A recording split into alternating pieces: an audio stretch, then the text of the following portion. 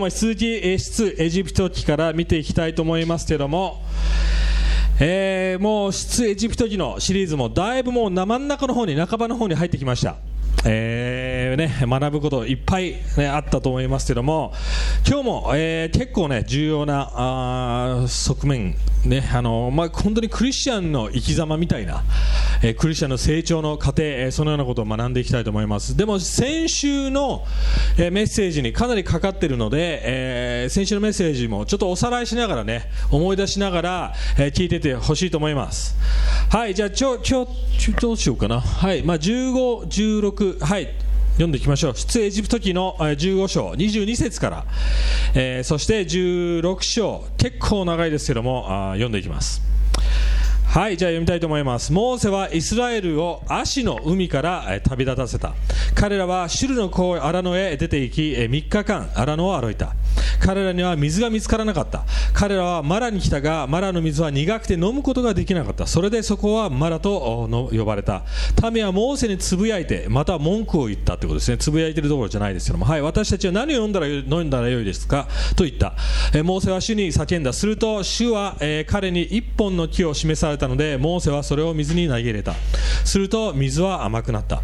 そのところで主は彼に掟と定めを授け、そのところで彼らを試みられた。はい、16節、の1から5ですね。はい、ついでにイスラエル人の全回収はエリムから、旅立ちエジプトの地を出て第2の月、の15日にエリムとシナイとの間にある真の荒野に入った。その時イスラエル人の全回収はこの荒野でモーゼとアロンに、文句またはつぶやいた。イスラエル人は彼らに言った。エジプトの地で、肉鍋のそばに座りパンを満ち足りるまで食べていたあの時は、私たちは死の手にかかって死んだれたらよいのに。事実あなた方は私たちをこの荒野に連れ出してこの全集団を飢え死にさせようとしているのです。主はモーセに仰せられた。見よ、私はあなた方のためにパンが天から降るようにする。民は外に出て毎日1日分を集めなければならない。これは彼らが私の教えに従って歩むかどうかを試みる、または試すためである。6日目に彼らが持ってきたものを整える場合、日ごとに集める分の2倍とする。はい、17の31、17からですね。はい、そこでイスラエル人はその通りにした。あるものは多く、あるものは少なく集めた。しかし彼らがオメルでそれを測ってみると、多く集めたものも余ることなく、少なく集めたものも足りないことはなかった。各自は自分の食べる分だけ集めたのである。モーセは彼らに言った。誰もそれを朝まで残しておいてはいけません。彼らはモーセの言うことを聞かず、あるものは朝までそれを残しておいた。するとそれに虫が湧き悪臭を放った。そこでモーセは彼らに向かって怒った。彼らは朝ごとに各自が食べる分だけそれを集めた。日が暑くなるとそれは溶けてしまった。6日目には彼らは2倍のパン、すなわち1人当たり2オメルずつ集めた。回収の上に立つ者が皆モーセのところに来て告げたとき、モーセは彼らに言った。主は語られたことはこうです。明日は全き休みの日、主の聖なる安息である。あなた方は焼いたものは焼きたいものは焼き、煮たいものは煮よう。残ったものはすべて朝まで保存するため取っておけ。はい、それで彼らはモーセの命じた通りにそれを朝まで取っておいたが、それは臭くもならずウジも湧かなかった。それでモーセは言った。今日それを食べなさい。今日は主の安息であるから。今日はそれを野で見つけることはできません。6日目の間はそれを集めることができます。しかし安息の7日目にはそれがありません。それなのに民の中のあるものは7日目に集めに出た。しかし何も見つからなかった。その時主はモーセに仰せられた。あなた方はいつまで私の命令と教えを守ろうとしないのか。主があなた方に安息を与えられたことに心せよ。それゆえ6日目には2日分のパンをあなた方に与えている。7日目にはあなた方はそれを自分の場所にとどまれ。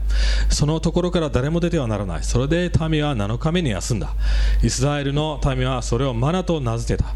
それはコエンドロの種のようで白く、その味は蜜を入れたせんべいのようであった。はい、イスラエル人にとってはこれはもう、インディペンデンスデーの後ですね。新しい人生が、新しい、旅が、始まっていく、そのような場面です。で、多分気づいた人いるかな、この場面。7日目のことだとか分かります？ 1 日目に2日目、神様が提供するもの、そして安息のことだとかなんだかんだ出てきますよね。どこ想定していると思います？これ創世記です。要はその新しい始まり、彼らにとってそうです。要は先週見た通りに彼らはエジプトから救い出され、もう脅威はなくなったわけですよね。脅威がなくなってるはずなのにいきなり問題が起こります。まだ10日ぐらいしか経ってないんです。この時は。ちょっと図を見ていきたいと思います。マップ、次、はい、これ先週見たマップ、英語だけなんですけども、今です。マラって英語で書いてあるの分かります？ここ、はい、今日読んだところです。そしてイリブに向かって、そしてまたどんどん話が進んでいきます。イスラエル人が旅している。そして実は約束の地までそんなですね、なんかぐるーって回ってません？カナンの地遠回りしてるわけですよ。ある意味いろいろ結果的に本当は数週間で着くところを、本当だったらね、神様は何十年もずっと長い間荒野で旅することになっちゃうんです、イスラエル人たちは。はい、だから今日のタイトル、私たちの人生に起こる試練、そしてその試練の目的です。それを見ていきたいと思います。別の言い方をすると、私たちがどうその中で成長していくか、クリスチャンとしての歩みですよね。でもおかしいと思いません？救われてるのに、あれもう解放から脅威から救われてるのに、なんでまた問題が起こるの思いません？でも実はクリスチャンの人生もそうです。救われたからといって問題がないわけじゃないです。でも問題の中で私たちが成長していける。はい、ちょっとまた状況を説明します。実はこの15章の初めの方では神様を歌ってました。神様に、神様素晴らしい、本当にあなたは素晴らしい方だ、わーいってね、素晴らしい、もう歌を歌ってたわけです。でも一章も終わらないうちに何になってます？文句に変わってるわけです。賛美の、明るいポップソングがブルースに変わってしまってるわけです。いきなり演歌になってしまってるわけですよね。悲しい曲になってしまってるわけです。なぜでしょうか。はい、じゃあ今日3つ、それをバックグラウンド頭に入れながら3つ見ていきます。1つは、試練の目的、そして2つ目は神様が与える試練というのはどういうものか、そして3番目は試練を乗り越えていく、その方法を見ていきたいと思います。はい、さっきも分かるように神様は意図的にこういう場所に連れてってます。最初はマラ、その前に苦い水があったところ出てきましたよね、最初の方で。はい、なぜわざわざ遠回りさせていると思いますか？何をしたいんでしょうか？それは何度も2度ほど、これ今読んだ歌詞に出てきました。私は彼らを試すって言ったわけです。皆さん試験だとか大学試験だとか受けたことありますよね。その試験の目的って何ですか？なんで試験をすると思います？みんな分かっていると思いますけども、試験というものはその人がある基準やその状態に達しているかを見ることですよね。それを判断するための要素です。なので神様の試練や私たちの人生のそういうチャレンジも同じようなもので、私たちがそれに向かってぶち当たった時に、私たちが神様が求めている品性、そういうものに向かっていっているかどうか、達しているかどうかというものを見せるために、確認するためにそれをわざわざ神様するわけです。クリスチャンの人生も同じだと思います。はい、実は出エジプト記は新明記っていうものをちゃんと照らし合わせて見てみないと結構わからないんです。実は新明記イコール、出エジプト記の説明みたいなものです。だから新明記ちょっと読んでみましょう。こういうふうに書いてあります。あなたの神主がこの40年間荒野であなたを歩まされた全工程を覚えていなければならない。それはあなたを苦しめ、あなたを試み、あなたがその命令を守るかどうか、あなたの心の内にあるものを知るためであった。これが目的なんです。苦しみも試練も私たちの人生を生きる不安も恐れもチャレンジも皆さんの心を暴くためです。これはある意味神様のカウンセリングの方法です。神様のケアですよ。私たちを成長させる。私たちは神様の試練を乗り越えていくように。なぜこれが必要だと思います？神様のなぜこれわざわざやると思います？最近ですね、ネットフリックスでまた最近ネットフリックスのパティがハマるものに僕もハマってしまってるんですけども、イギリスのこういうプログラムがあります。恥ずかしい、自分の恥ずかしい、体とかそういう、タイトルなんかって思いません？でもね、このタイトル結構面白くて、実はイギリスには、日本でもそうだと思いますけども、あまりのなんか特殊な病気だったり、わかります、自分の体の変化があって、それを誰にも相談できないという人たちが多いらしいんですね。例えばある女の子はもうイボじゃなくてイボっていうか魚の目がうわーって発生したら、ちょっと聞かないので想像しないで大丈夫ですよ。もうすごいことになってどんどんもう足がそれでいっぱいになっていくんですね。でどうにもできないんですよ。魚の目コロリついても全然ダメ、何しても対処できないんですよ。でずーっと恥ずかしくて医者にも行かなかったんです。でも同時に人前で靴下脱げないで、学校で体育の時間もわかります、自分の足を見せられないんですよ。で痛くて歩けない。そういう人たちがテレビのプログラムを通してやっと勇気を絞ってお医者さんのところ行くわけですよ。であるお医者さんは判断できないんですね。わからないです、原因が。でもちゃんとしたお医者さんはちゃんと病名を言ってくれます。で何が本当にその子の体がそうしてしまっているのか診断してくれるわけですよね。そこで初めて癒しが始まります。そうですね、それと同じ要素です。ある意味私たちは病名だとか何が実際におかしいのかっていうことが分かって初めて治療というものができますよね。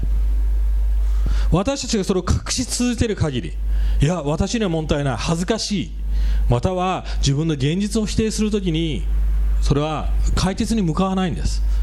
神様が私たちの心の問題を暴く理由は、ある意味ちゃんと病名を教えてくれて、そしてこう対処してね、そして私はあなたにその答えを与えたんだよ、それが目的なんです。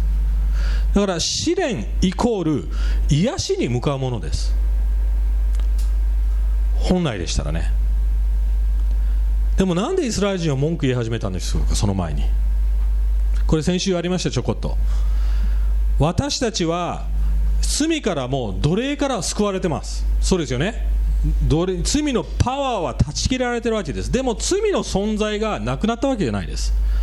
この間言いました、日本人って定時で帰っていい、6時で帰っていいよというルールありますよね。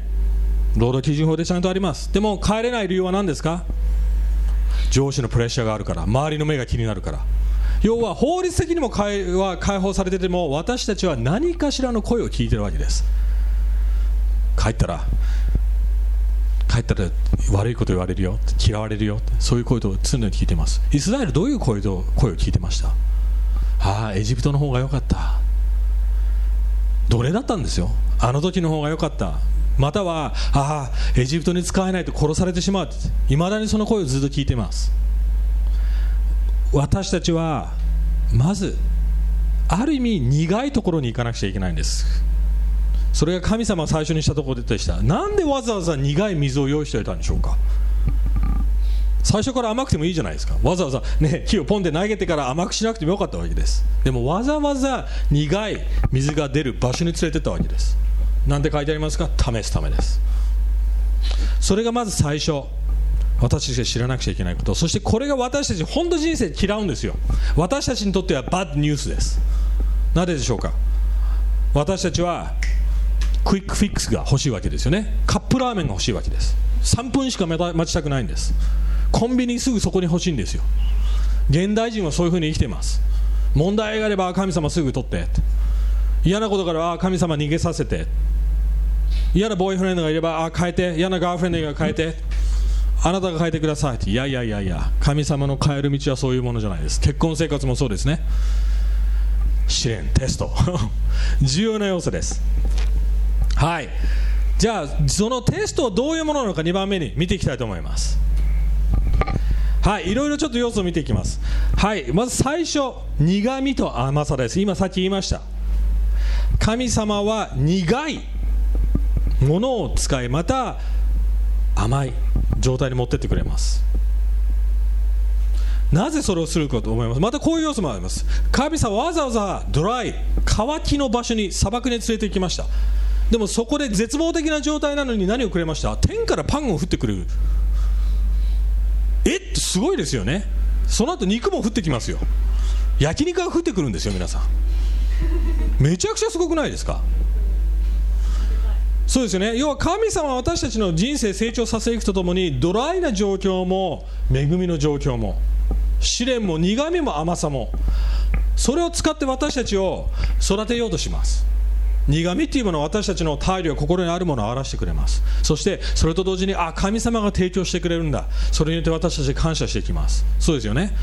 真実と愛、聖なる神と何ですか、恵みの神、弱さと強さ、それを常に私たちに見せながら私たちを導いていてくれます。それをまず知ってください。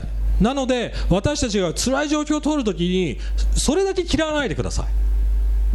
向き合ってください。でももう一つあります。なぜわざわざパンを降らせて取りに行かせたと思います？考えてみて。そこまで天からパンを降らせるならさ、朝起きた時に腹減った、何か食いてえと思ったらそこにパンがあった方が良くないですか？神様は朝食用意してくれてもいいじゃんと思いません？降らしてくれるなら。なんでわざわざ、各自それぞれ朝になったら、外に出てって自分の取る分を取ってくださいと言ったと思います？なんでこんなに細かい命令を出したんでしょうか？そう思いません皆さん？またはもういきなりお腹の中に入れてくれてもいいじゃんと思いません？取りに行かなくても。でも神様はあえてそれをしませんでした。しかもいろんな説明をしました。まず最初何て言いました？1日分だけ取れって言いました。1日目から6日目はそうですよね。1日分だけです。それであなた方は十分。しかも面白いことにガーって出てって集めてって、ある人はね、がめつい人がいると思います。もう取れる分だけ取ろう、うわーって取ります。ある人はもうなんかのろくて、今日3つしか取れなかったっていう人いるかもしれません。でも結果的にはフェアだったわけですよ。測ってみたらあれって誰も食いすぎて太る人もいなかったかもしれません。または痩せすぎになる人もいなかった。これってすごくないですか？でも私たちの問題はここです。それ以上常に欲しがるんです。満足できないんです。神様が与えるものでもっと必要だ、そして取っておこうとします。そうですよね。これほど蓄えあれば私は大丈夫、生きていける。別に貯金が悪いって言ってるわけじゃないですよ皆さん。投資や貯金いいことです。でも私がここで言ってるのは、神様にどれほど頼りながら生きれるかっていうことです。しかも皆さんがどれほど働いたか関係なしにちゃんと満たされてます。みんな実は第2コリントでパウロここ献金のことで話してます。多く刈り取ったものも多く集めたものも少なく集めたものもみんな平等に神様に祝福されるんだよって。そしてそれによって与えるものを関係なしに何を試していると思います？私たちがどれほど神様を信頼するかです。神様今までずっと言ってきましたよね。エジプト人たちは私のこの奇跡力によって私が誰であるか知るためだ。エジプト人にそう言いました。でもイスラエル人にも同じこと言ってるんです。誰が神様なのか、誰が私たちの人生をコントロールし見守ってくれて細かいところまでケアしてくれるのか。なんで私たち働きすぎると思います？いっぱい働かなくちゃ満たされないという不安があるからです。要は神様を信頼してないんです。面白いことに7日目どうなりました？7日目、6日目は2倍あげるよ、だからちゃんと休めるようにするよって言ってくれたわけですよね。7日目働かなくていいようにしてくれたんですよ神様。優しいですよね。でもそれでもわざわざ7日目に出てって集めようとしてるわけがいるわけですよ。そこで神様はそういうところにぶち切れます。なんて言いました神様？いつまで私を信頼できないの？いつまで私を頼れないの？いつまで私を神としないの？皆さんそう思いません？または逆かもしれません。私たちは自分で必死でなぜこういうところを通らなくちゃいけないんだろう。パンダだけじゃなくて皆さん人間関係もそう思いません？さっきねボーイフレンドガールフレンドまたは、夫婦の話でできましたけども、なんでこの人こうなんだろうとか神様この人すぐ変えてくださいだとか、私に合うように都合のいいようにしてください。なんでだと思います？私たちを試し変えるためです。私たちの心の中にあるものを暴くためです。夫婦喧嘩もそうですよ。子供とのやり取りもそうです。最近うちの子供たちティーネイジャーで大変です。でも子供を責めるんじゃなくて、まず最初に自分を見させられるわけですよね。なんで私の中にはこんなものがあるんだろう、なんでこの状況で可愛い娘に対して怒ってしまってるんだろう、優しくケアできないんだろう。神様はまずそれを見せようとしています。そしてうちの奥さんとの関係も同じです。うちの奥さんになんていうのかな、はい、俺昔こういう風にやってました。はい、うちの奥さんにプレゼントをあげました。はい、これで多分3ヶ月分のポイント稼ぎ、ポイント貯められた思ってました。でも次の日もうそのポイント無効になってます。永久不滅ポイントじゃないんですよね。1日で決めてしまうポイントです。ある意味人間関係ってそうですよね。毎日ケアです。毎日お互いに愛情コミュニケーション取って、はい、パティと昨日5時間話したから今日一言も話さなくていいという、そういうことできませんよね。神様との関係もそうです。毎朝神様の恵みが新しい、そうですよね。毎日神様の提供がある。毎日神様と渡り合っていかなくちゃいけない。毎日神様の素晴らしさを実感しなくちゃいけない。それが私たちのするべき、また教えていることだと思います。ここが2番目のポイントです。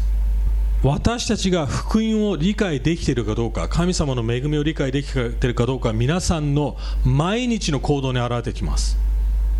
どれほど働いているか。働きすぎならそれは神様の恵みに頼ってないことです。心配しすぎているならそれは神様を信頼してないことです。イライラしっぱなし、教会にも行けない状態、フェローシップを持てない状態、不安でいっぱい、もっと働かなくちゃ、日曜日7日目も働かなくちゃ。考えてみてください。別にそれが全てってわけじゃないですよ。別に絶対日曜日行かなくちゃいけない、そういうことを言ってるわけじゃないです。でも自分の心を安息できてますか。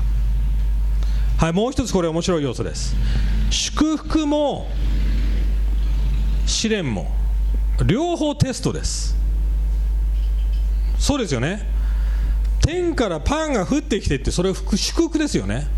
でもそれが、その祝福を得ることによってある人たちは試されたんです。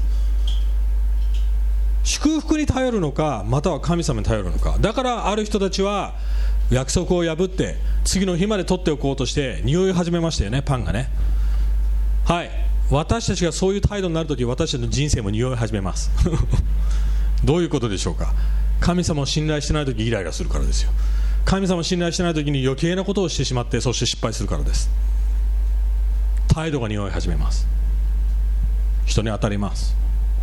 人に怒ります。人を信頼しなかったり、人を間違ったふうに扱えると思います。はい、最後これがどうやって乗り越えていくんでしょうか。どうやって神様のテストを乗り越えていくんでしょうか。日本人にとって試験ってすごく、試験試練大切な要素ですよね。みんな大学受験必死にやります。必死です。それが受からなかったらどうなります？自殺する人もいます。それが全てだからです。そうですよね。または職業資格なんかの家計簿は違うか、他の例えばいろんなスキルあると思います。それがあることで給料が上がったり下がったり、要はそれがあるか、試験を受かるか受からないかで私たちがいい人間として受けられるか、わかります？スキルを持った人間として受けられるか、それが変わってしまいます。そうですよね。でも同時に試験は悪くないことです。どうやって乗り越えるか。まずこれ一つ目、マナっていう言葉、実は何これっていう意味なんですそれがポッて降りてきたと、降ってきたときにイスラエル人たちは何これ、なんか不思議なものが降ってきたっていう、そういう反応をしたからマナって名付けたらしいんです。はい、英語で言うと What is it? What's that? って感じですよね。はい、マナっていう要素、まず摩訶不思議なものです。私たちがそれを頭に入れながらこれを聞いてください。って思うかもしれません。これ私たちは神様の試験、頑張っても受かれません。イスラエルどうなりました？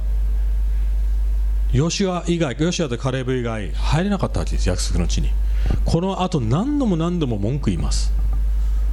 何度も神様に叱られます。偶像礼拝します。試験に落ちたんですよ。完璧に絶望的に落ちたんです。私たちの力では神様の試験には受かれません。でも日本人必死で受かろうとしていると思います。そうですよね。世の中の基準、大学受験。でもクリスチャンにとってまずこれを知らなくちゃいけないです。私たちはもう落ちてしまった。でもヨハネの6の31にこういう箇所があります。ヨハネの6章31、はい、私たちの先祖は荒野でマナを食べました。彼は彼らに天からパンを与えて食べさせたと書いてある通りです。イエスは彼らに言われた。誠にあなた方に告げます。モーセはあなた方に天からのパンを与えたのではありません。しかし私の父はあなた方に天から誠のパンを与えるになります。というのは神のパンは天から下ってきて、あなた方の天から、というのは天から下ってきて世に命を与えるものだからです。そこで彼らはイエスに言った。主よ、いつもそのパンを私たちにお与えください。イエスは言われた。私が命のパンです。私に来るものは決して飢えることがなく、私を信じる者はどんな時にも決して乾くことがありません。そしてマタイの6の11、私たちの日ごとの糧、日本語では糧になってしまってますけども、英語ではブレッド、パンですよね。デイリーブレッドですよね。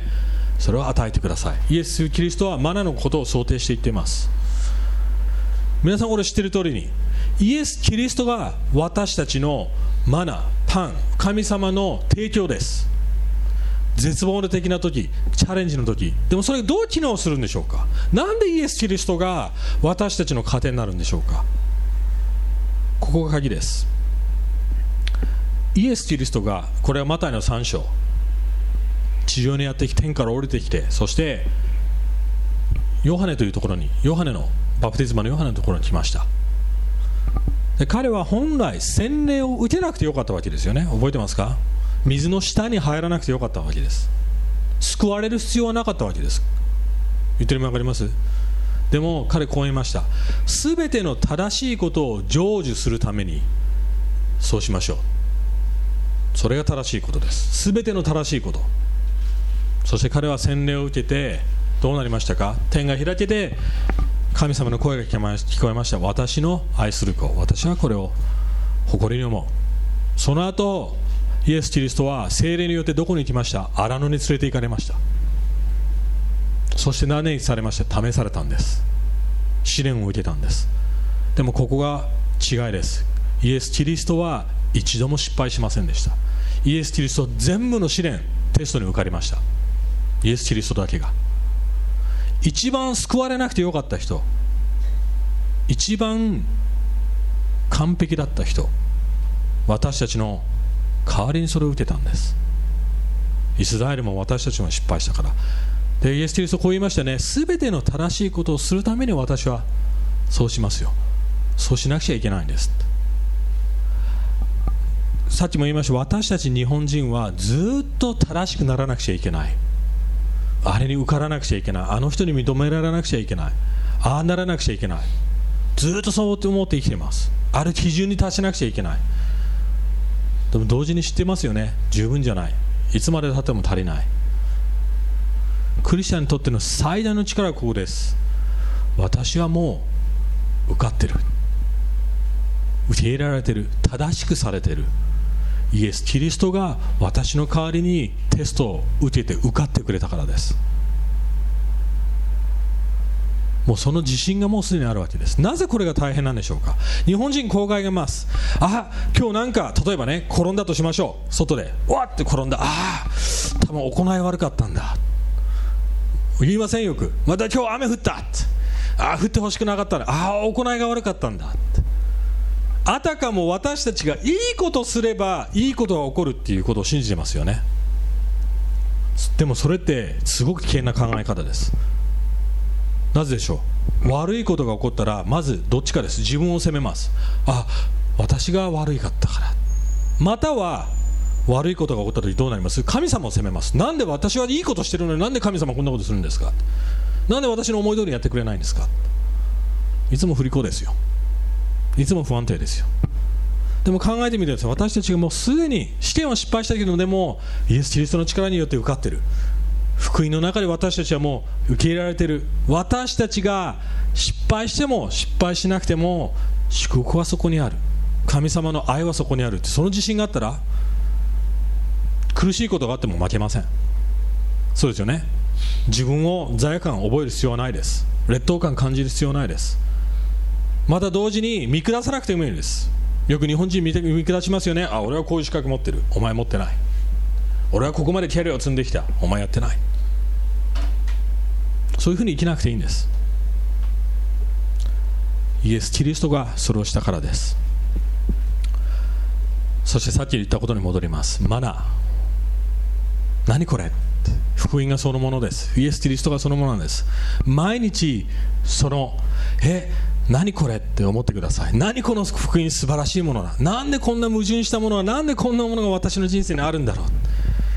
なんで私が救われてるんだろう。なんでこんな神様に祝福が与えられてるんだろう。そう思ってください。はい、最後いくつか実践的な、要素を最後にちょっと言って、終わりにしたいと思います。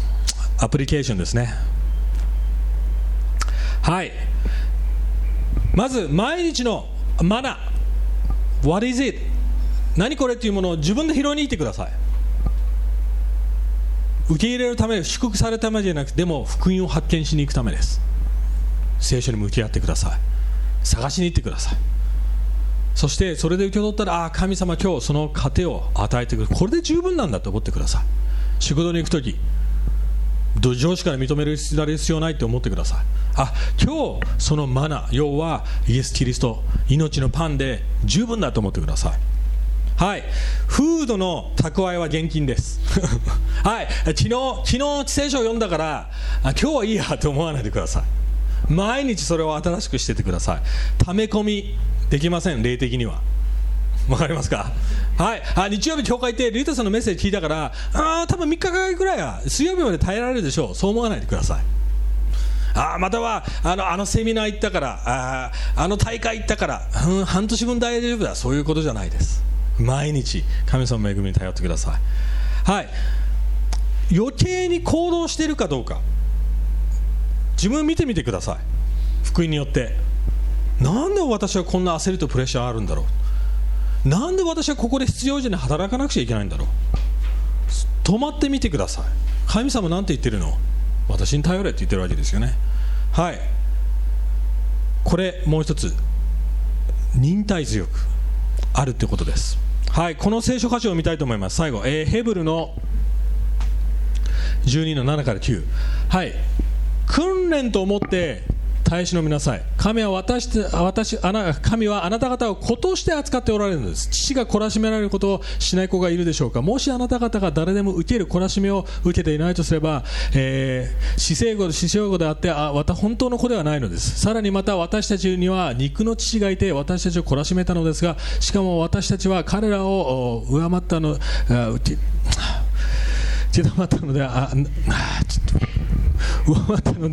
であれば、なおさらのことを私たちはすべての霊の父に服従して生きるべきではないでしょうか。すべての懲らしめはその時に喜ばしいものではなく、かえって悲しく思われるものですが、後になるとこれによって訓練された人々に平安な義の実を結べさせます。ですから弱った手をと衰えた膝をまっすぐにしなさい。またあなた方の足のためにはまっすぐな道を作りなさい。足内の人も関節を外すことのないために、いやむしろ癒されるためです。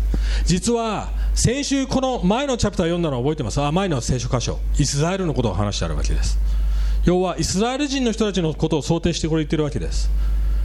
神様が試練を与えるときに忍耐強くあって、逃げないで我慢して、はい、ナルト皆さん知ってますよね。僕の好きなくだりがあります。忍びって、忍者、忍びですよね。はい、2つ見解があります。忍者イコール忍術をすべて扱うものって訳すか、または耐え忍ぶもの。僕は耐え忍ぶものだと思います要はスキルいっぱい使って俺ってすげえっていうのが忍者じゃなくて、分かります？でも耐え忍び、そして渡り合っていく、そして生きていく、それだと思います。でクリスチャンにはそれが可能だと思います。耐え忍ぶもの、神様の中で神様の恵みによって神様を待ち続け、信頼して生きていく。ここが違いです。世の中のテストは私たちを落としたり受かれさせたりしますよね。神様のテストっていうのは受かる受からないじゃないです。子供に与えるテストのようなものです。成長のためなんですよ。落ちるっていう、絶対に完璧に落ちてしまって神様から離れるっていう要素ではないんです。成長のためです。今日それを信じてください。そして最後これ、心を暴かれた時受け入れてください。それを受け取ってください。神様のレッスンを学んでください。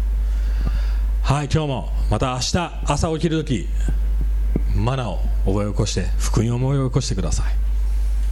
それで一日をスタートして生きてほしいと思います。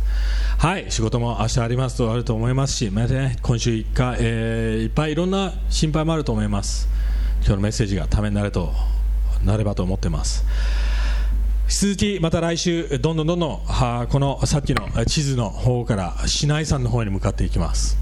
そしてまたいろんなレッスン学べることがあると思いますので、見ていきたいと思います。じゃあ祈って、今日の学んだことを適用していきましょう。神様、